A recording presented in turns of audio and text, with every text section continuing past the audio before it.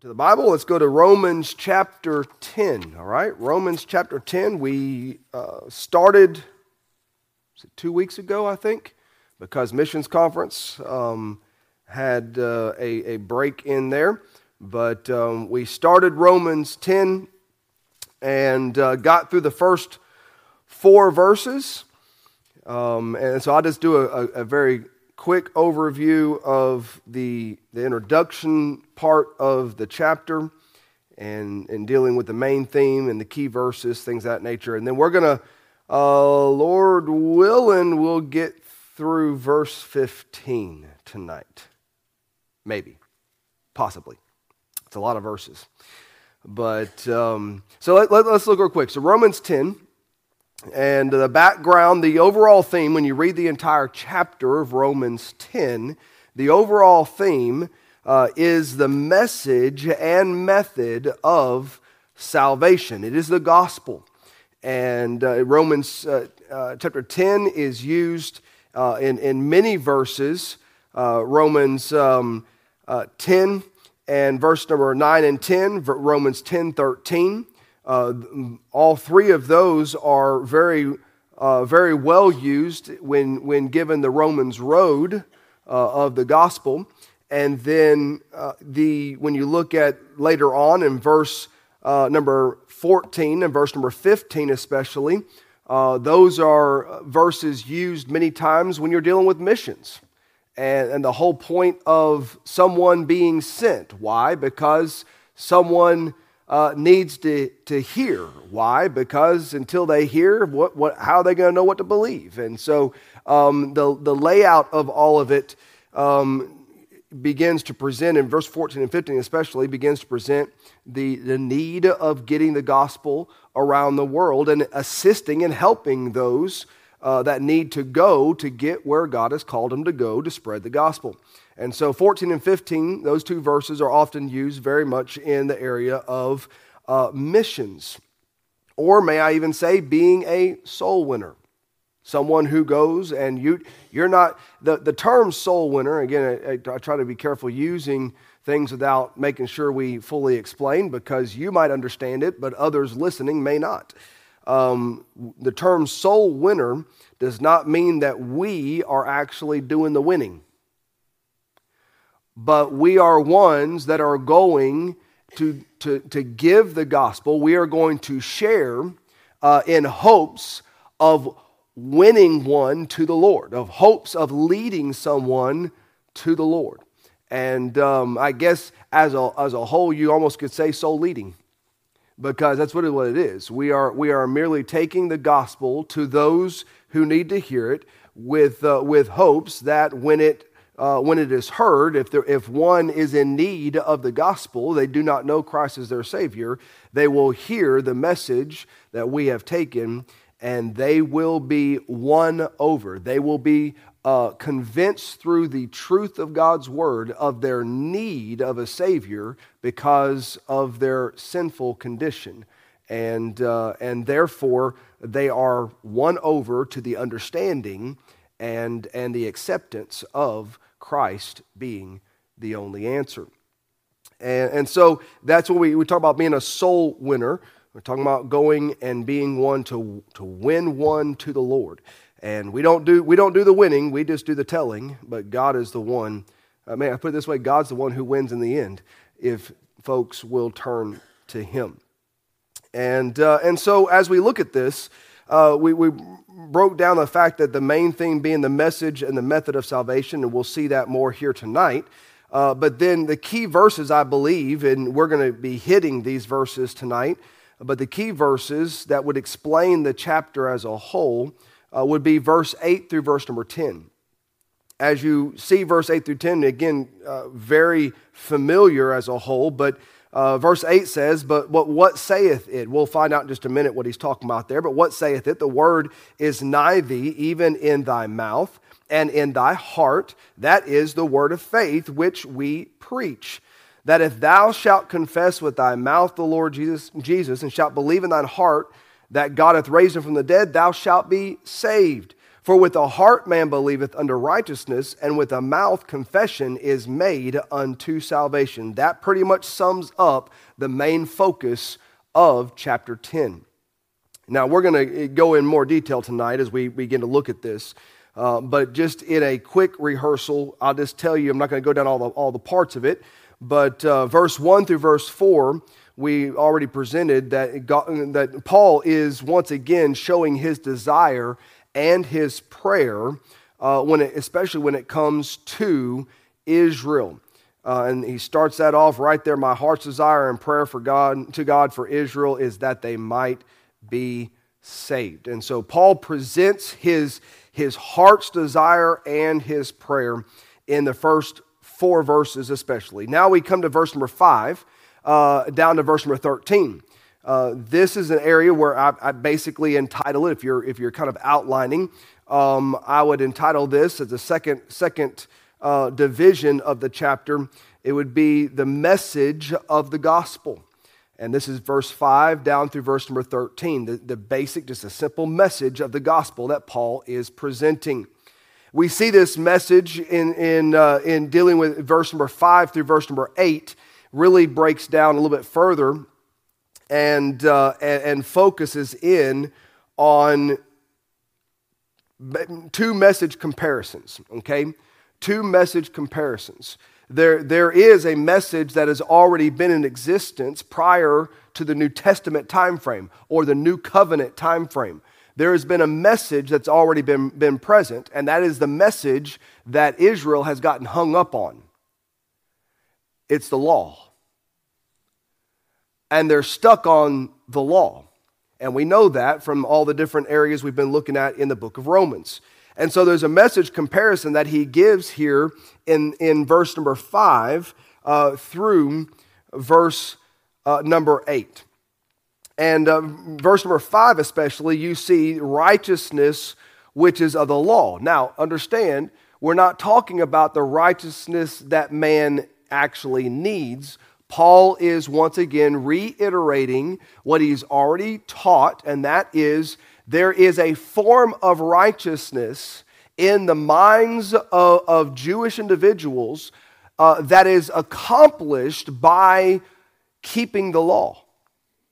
And it is, may I say, it is the same thing today. It's just in a different mindset to a degree.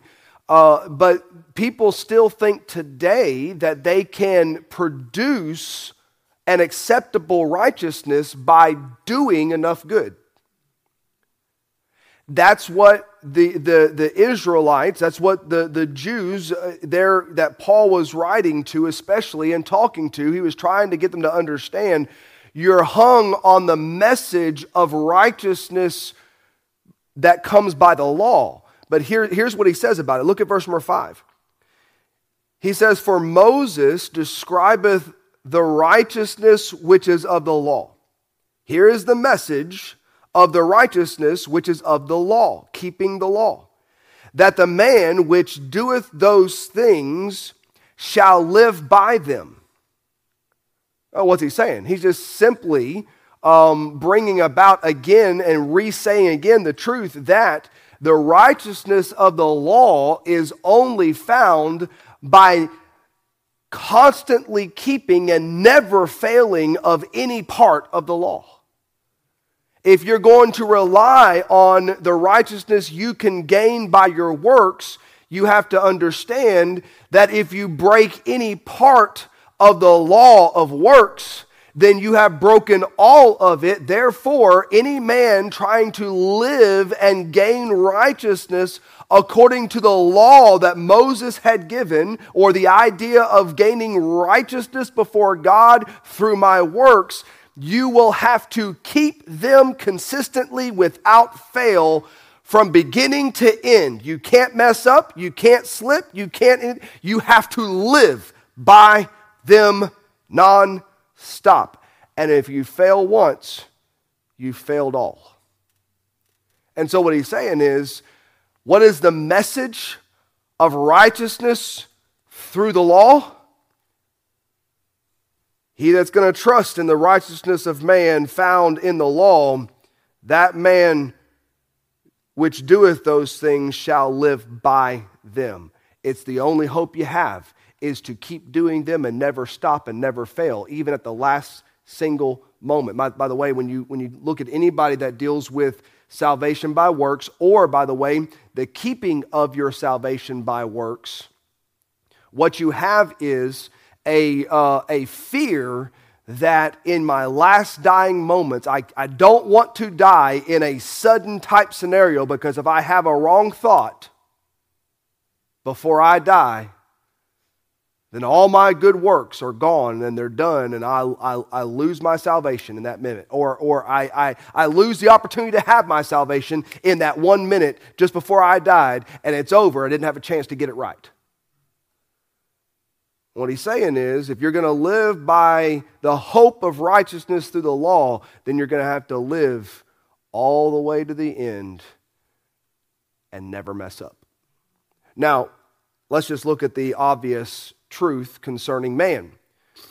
Have you ever known anyone, or can you look in the mirror and find anyone who can keep all of the right and godly things without ever messing up? No. Therefore, what does the message of righteousness through the works of the law, through man doing good enough to earn it, what does it actually give us? It gives us no hope. Because the law, again, was not meant to show us how to have righteousness. The law was to show us that we could never earn it. Because no matter how hard we try, we're going to fail. Therefore, righteousness, true righteousness, the gospel, God's righteousness given to man, has to come some other way. So the message, in comparison here, the message of righteousness by the law, you got to live it, and you can't fail it. Now, the message, on the other hand, of a righteousness which is of faith is seen in the next couple of verses. It says right here in verse number 6, but the righteousness which is of faith speaketh on this wise. Say not in thine heart, who shall ascend into heaven?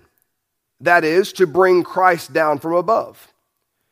Or who shall descend into the deep? That is, to bring up Christ again from the dead. So here you say, wait a second, I'm kind of confused. Wait on. He's saying this, that righteousness which is of faith speaketh on this wise. Now, before he gets that's where you go to verse number 8, the very first part. You could actually skip the bottom, the second half of verse 6 and all of verse 7 and do this. You could say, but the righteousness which is of faith speaketh on this wise. But what saith it? So it says, righteousness that is by faith speaketh in this way. So what does it say? And then you could go on with verse number 8 and down. But he inserts here, by the leading of the Holy Spirit, he inserts what is important for the people to hear in this moment. He said, hey, hold on. Before we go any further as to what all it says, what faith declares in the gospel, in the message of salvation, before we go all the way into that, don't forget, important note, say not in thine heart, who shall ascend into heaven? Or who shall ascend into the deep? Don't say, well, who's going to bring God to us? Or who's going to raise him up so we have hope in him? Listen, don't go trying to figure out who is it that's going to do this. Listen, God's already got that taken care of. Well, who's going to bring our Messiah to us? God's already got it taken care of. Well, who's going to make sure that our Messiah is going to live forever and he's going to be raised up? By the way, you understand, Paul talks about the hope we have in Christ, that he is the first fruits of the resurrection, that because Christ is risen, we have hope. We have the ability to place our faith and hope in the fact that since Christ is risen, we too will not be held by the grave. We too will not be held by death. We too can be risen individuals. It is, by the way, baptism. Baptism is a picture of what Christ did, death, burial, resurrection. It's a picture of what I am to be in Christ. I am to be dead to sin, but alive unto the Lord, unto God. And it's also a picture of what it is that I have hope in that will happen to me. Even if I die, I will be raised again with life eternal. Why? Because my hope is in Christ. But he's telling them, listen, don't get in your mindset, hold on, you got to show me who it is that's going to go to God and bring our Messiah. No, don't ask that. Don't focus. Who is it that's going to reach down and raise him? No. God's in control. He's already sent the answer. Here's what he's trying to get to. You're looking for ways to figure it out before you faith it. Don't try to figure out before you faith. Just understand there's already an answer that's given. That's the gospel I'm giving you. And so now he goes in, now watch. He goes into the gospel declaration. As he comes from verse number 7, he goes into verse number 8, but what saith it? The word is nigh thee, even in thy mouth and in thy heart. That is the word of faith which we preach. Now, he's not saying that they've already believed. He's not saying that they've already got it. They've already accepted it. What he's saying is you have heard it preached. The truth is right at your fingertips. And by the way, is it not indicative? Does it not reveal how many people are? They've heard the truth, and the answer is right there, but they keep grasping at straws for everything under the sun, and it's right there. Well, what am I supposed to believe in? It's right there. You've heard it. You've seen it. Yeah, I know. I've heard all about how Jesus died on the cross. I've heard all about how he was buried. I heard all about how he rose again. I've heard all these things. Yeah. Well, it's there. You just said it. Because it is surrounding you. Now, it's not been accepted within you, but it is there. You may not be digesting it very well. It's more like you got heartburn over it, but it's there. It's in your mouth. It's in your heart. You may be kind of trying to reject it, but it's trying to do a work. By the way, you can almost go back to the point now of what Paul's saying. That's what you're hearing. You're hearing the knock.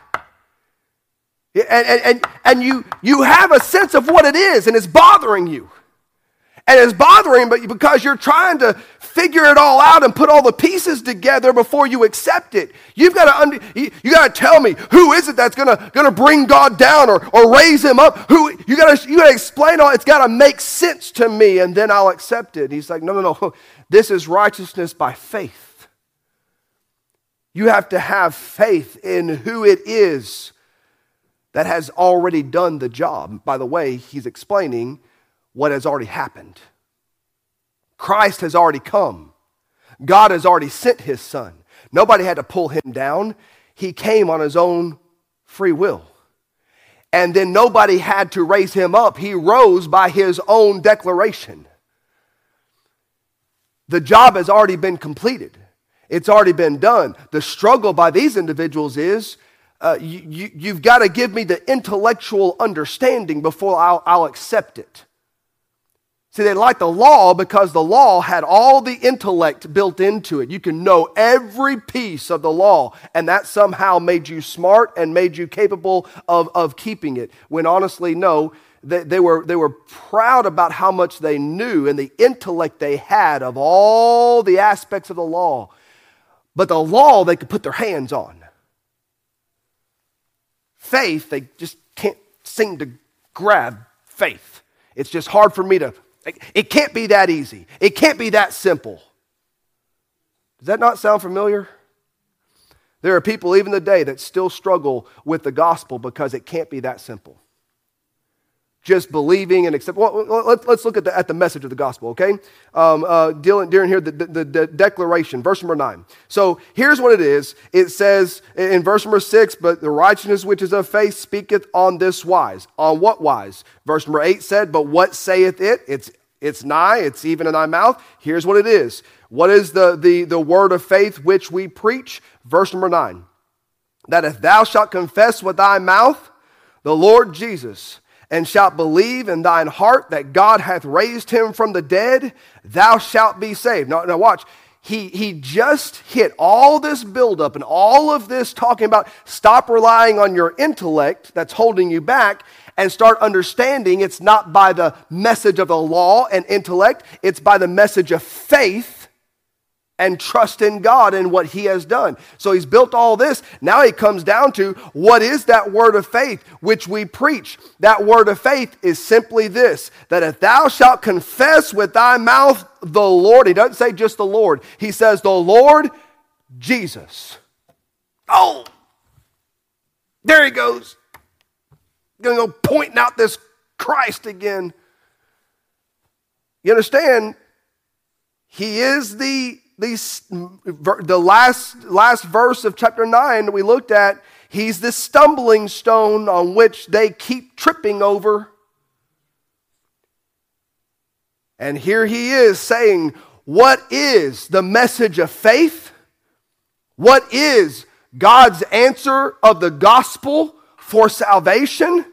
It is not in your intellect and ability to keep the law. It does not work for you. It will never work for you. It does not bring a righteousness that will satisfy a holy and all-knowing God. What is the only righteousness that satisfies a holy and all-knowing and perfect God? It's his own righteousness that satisfies, nothing else. And it has to be imputed on my account. It has to be placed on my account. How do I get that? Very simple. Here's the word of faith which we preach, that if thou shalt confess with thy mouth the Lord Jesus, and shalt believe in thine heart that God hath raised him from the dead, thou shalt be saved. Two things they were struggling with big time. Number one, that Jesus Christ was the Messiah. And number two, that he ever rose from the grave and it wasn't some kind of a hoax. Two things they're struggling with. That he was God in the flesh and that he actually rose from the grave.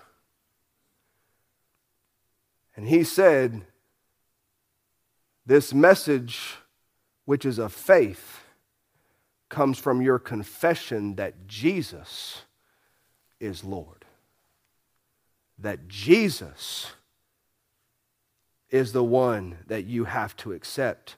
And believe in thine heart that God hath raised him from the dead. He's not dead, he is alive, and he's seated at the right hand of the Father. And until you're willing to accept that, it's there, it's bugging you, it's bothering you, but until you accept it and confess it, you're not going anywhere. And so he is dealing with their pride issue again. The book of Romans is where Paul just keeps coming back and every time they think they're getting a break, here he goes again. It's kind of like that dentist that after he says, you should be numb, and he hits that nerve. They're digging out in there. Can you feel that? No, of course not. I'm just acting like I'm in pain because I enjoy it. But that's what's happening. He keeps going back to that nerve. Why? Because until they can get past their issue with Jesus, in order to accept him as their Messiah, they're never going to accept the gospel by faith. And so we see here the gospel declaration in verse 9 through verse number 14. I'm going to read the rest of it, but let me just give you the four layout. Here it is. Confession with the mouth, belief from the heart, confidence through the choice, and opportunity given to all. That's the message, the gospel declaration. that if thou shalt confess with thy mouth the Lord Jesus, and shalt believe in thine heart that God hath raised him from the dead, thou shalt be saved. For with the heart man believeth unto righteousness, and with the mouth confession is made unto salvation. For the Scripture saith, whosoever believeth on him shall not be ashamed. He's reassuring them right there. Hey, listen, you're thinking that if you receive Christ as your Savior, if you actually confess that Jesus Christ is the Son of God, and you admit that you believe that He died and was buried and rose again, and He is the Messiah, you're afraid that you're going to have to hang your head in shame, and you're going to have to walk away and act like a whipped dog because you've believed something now that you've been taught you shouldn't be believing, and you're afraid you're going to be ashamed. For the Scripture saith. Now here he is. Now he's going to reassure them not with his own word, but with the very word of Scripture. He says, for the Scripture saith, whosoever believeth on him shall not be ashamed. What are you waiting for? Why are you so afraid? Even Scripture declared you have no cause to fear being ashamed of placing your faith in the Messiah. And so as he builds this and as he looks at these different things and he points out there the confidence, the choice, you choose Christ and you're not going to hang your head. You choose Christ and you're not going to walk away in shame. You choose Christ and it's going to bring about a confidence. And then he goes on with the opportunity given to all, verse 12 and 13. For there is no difference between the Jew and the Greek. That sounds familiar, right? He's been saying that quite a bit too. For the same Lord over all is rich unto all that call upon him. For whosoever shall call upon the name of the Lord shall be saved. Opportunity given to all. So what is the gospel in a nutshell? Confession with the mouth, belief from the heart, confidence through the choice, and opportunity given to all. And Paul declares that message of the gospel in contrast to the message of the law. You better keep it. You better not slip up. You better be perfect. Now, don't get me wrong. Here's what some people will say, and I'm going to hit the last two verses very quickly. Here's what some people will say. But that's the very point we try to make concerning you people who believe once saved, always saved. It's a cop-out. You just believe that you can get fire insurance and then you can live however you want to live, and God's just going to be okay with you. No. Now, I do believe that there are some people out there that's the way they teach it. But they have to ignore a very large amount of the New Testament in order to teach that. Because over and over and over and over and over again, the Bible instructs as to what the child of God is expected to be by a holy God who is their heavenly Father. How we are expected to live, the way in which He has instructed us to be light in the dark world and salt in a place that needs the savor of that which can preserve, which is the truth of the gospel. And therefore, the child of God is not free to live however they want to, because no matter what, I'm saved, and therefore I can now live however I want because I've been forgiven, and God's going to be okay with it regardless. No. The question is not, do I keep or lose my salvation in how I live? The question really comes down to is, do I really want to stand before a holy, almighty God who forgave me of my sins and stand before Him answering for why I acted and lived like a heathen when technically I was a born-again child of God?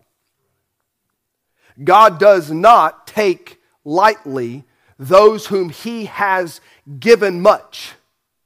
in the area of forgiveness, God does not take lightly the abuse of His grace by my life not being an example of what He has done in it. So, some people say, well, you ought to lose your salvation. That's just the way it ought to be. Well, you can feel however you want about how it ought to be. You got to take what the Bible says for what it says and what God gave us, and that is that for whosoever shall call upon the name of the Lord shall be saved, and that He will give eternal life, everlasting life. You have to completely redefine what those words mean if you want to believe in partial or every now and then salvation. That's a whole nother message, so I'm going to move on. But Paul is letting them know the opportunity is given to all. You will not be ashamed of placing your faith in Christ if you will just believe in your heart who He is, that He died, was buried, rose again, and you confess with your mouth, I believe He is Lord. And through that, may I say, I'll put it this way. Some people say, well, bless God, if you don't actually confess with your mouth, if you don't say with your mouth the words, then salvation does not happen. I will say this. When you believe in your heart and you do business with God, before you even make it to an altar or you make it to a bed or you make it to anywhere and stop and physically at any time could say a particular prayer out loud. If you've already dealt with God in your heart, it's been settled. What is the confession of the mouth? Well, confession of the mouth is just as a whole. I'll give you my decorology on it as a whole because I don't have time to go into a whole bunch of other with it. But I will say this. Confession of the mouth is just absolute proof that the heart has already accepted. If I'm not willing to speak it, then maybe I haven't actually accepted it. So my willingness to declare, by the way, look at the Jews. Look at who he's talking to. If they're not willing to declare that Jesus Christ is Lord, Jesus Christ is Messiah, if they say, well, okay, I think I believe it. Paul's like, no, say it louder. I think I can believe. Nope. Confess openly. And don't just somewhat think it. Believe it wholly. Accept it wholly. Speak it loudly. And you won't be ashamed that you've trusted in the one true Messiah. And that's what he's trying to give them. The last couple things, I'm done. Here it is, okay? 14 and 15. 14 and 15, here it is. So the message of the gospel is in comparison to the message of the law, and righteousness is of faith through Christ. The law, you can never accomplish it through your works. So here you got verse 14 and 15, and here's what you get. You get the questions concerning the gospel in these two, all right? And I already explained a little bit how it's used when it comes to missions or soul winning, but just listen to the questions. I'll give you these right here. Okay, so the first part of 14a is basically how shall they call without belief. 14b is how shall they believe without hearing. 14c is how shall they hear without a preacher. 15a, the very first part of verse number 15, how shall they preach unless sent. And so let me read 14 and 15 verses here for you and just look at the questions presented concerning the gospel. So how then shall they call? And we're talking about who's the they? The whosoever. Jew or Greek. Doesn't matter. He already confirmed that in verse 12 and verse 13. It's open to all. How then shall they call on him in whom they have not believed? So believing in him is a mandatory thing. And how shall they believe on him in whom they have not heard? Well, that's just kind of a common sense thing. There's a lot of people out there that have, matter of fact, Paul even ran into them. They had altars and statues and things worshiping the unknown God. They didn't know who he was. They didn't know that they had to believe in him. They knew that something out there existed. They knew there had to have been one out there, a great God that's probably greater than all the others, but they did not know who he was. And if you don't know who he is, you can't just say, well, I believe somewhere out there something is there that's bigger than all other things. Well, that doesn't count. It's good that you have that idea, but it is specific belief in who Jesus Christ is, the Son of God, who died and was buried and rose again, the only way of salvation. It is not a general belief of there's something out there. It is a specific belief of it is Jesus Christ. And so he's saying, how are they going to believe in whom they have not heard? And it goes on to say, and how shall they hear without a preacher? Somebody's got to declare it. That word preacher does not mean a pastor, an evangelist. It just means a proclaimer. How shall they hear without a proclaimer? How are they going to hear without, you could put several things there. How are they going to hear without a preacher? How are they going to hear without a Sunday school teacher? How are they going to hear without a soul winner? How are they going to hear without somebody, a missionary going to a foreign field? How are they going to hear without a Christian declaring the gospel? And then he says here, how shall they preach except they be sent? So there are people out there that are still waiting for someone to be sent their way, which is where the church comes in with missions. And it goes on, as it is written. Now here's an interesting note. We're going to stop right here. I find this rather comical. I have a whole message, though, and we'll preach it maybe later, on busy but not beautiful, based off of this right here. But here's what it says. And as it is written, last part of verse 15, how beautiful are the feet of them that preach the gospel of peace and bring glad tidings of good things. Now, we're not just talking about just any things. Look at the context of what he's preaching and speaking on in this letter. He's talking about the gospel. What is the gospel of peace? It is the gospel of Jesus Christ, the death, burial, and resurrection. What else brings peace into the life of man? And what else is glad tidings of good things other than the fact that though you are lost and wretched and miserable, there is hope in Christ of forgiveness and of salvation through the forgiveness and of righteousness on your account. All that you could not give yourself, God desires to give you through His Son. What other glad tidings of good things would there be? So it's dealing with the gospel. But here's what I find interesting, and I'm going to stop right here. The Holy Spirit leading Paul in this and writing this, Paul focuses in on what is typically an ugly part of the body. And he mentions this typically ugly part of the body as being beautiful when describing the ones who take the gospel to a lost world. There ain't nothing about my feet that I'm going to describe as beautiful. Now, some of you out there, you might say you got beautiful feet. I'll just trust you on it, all right? I'm not going to go around and do foot inspections. Matter of fact, if we did foot washings, you ain't washing my feet. I'll wash my own, all right? That's just the way it is. But in this whole scenario, though, what is Paul saying?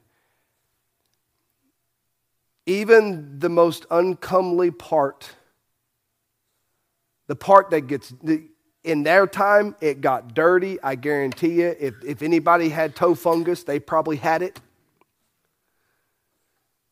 Ugly feet, dirty feet, all these. The feet were not the most beautiful part of an individual, and yet God said, if there is one thing that I love to see, one thing that is beautiful, it's the feet of those that will take the gospel to a lost and dying world. And that's where the gist of that message, I'll have to wait for a while before I preach it, but busy but not beautiful That's where the gist of the message comes from. Because in most areas of ministry, if we're not careful, we're real busy. But we're not being very beautiful in God's eyes. Why? Because we've got organizations, we've got structures, we've got this, we've got that, we've got plans here, and we've got things going on over there, and we've got little helps here and little helps. But if you're not careful, churches do a whole bunch of stuff, and not much of it has anything to do with the gospel being given to the lost. So we're busy. But in God's eyes, it doesn't equal beautiful. What equals beautiful is when He looks down and sees those that are taking the gospel to a lost and dying world and preaching and teaching and telling those that are in need of hope that there is a Savior who came, who died, who was buried, who rose again, and who is seated at the right hand of the Father, and who desires to give you forgiveness if you'll accept who He is, believe on Him, and confess with your mouth that I'm a lost and Lord, I'm a lost and helpless sinner, but I believe who you are, and I'll accept that you are the Savior, and Lord, I want you to be my Savior and forgive me of my sins. And when somebody learns that and follows through with that, I believe God looks down to the one who took the message and says, beautiful. Beautiful feet. Oh, little feet, where are you going? If you're going in the way that God desires, He calls it beautiful. And so, a lot of fun in that one. Glad to know that at least somebody can think my feet are beautiful. But it comes by the work that I do for Him. Let's pray. Father, we thank you so much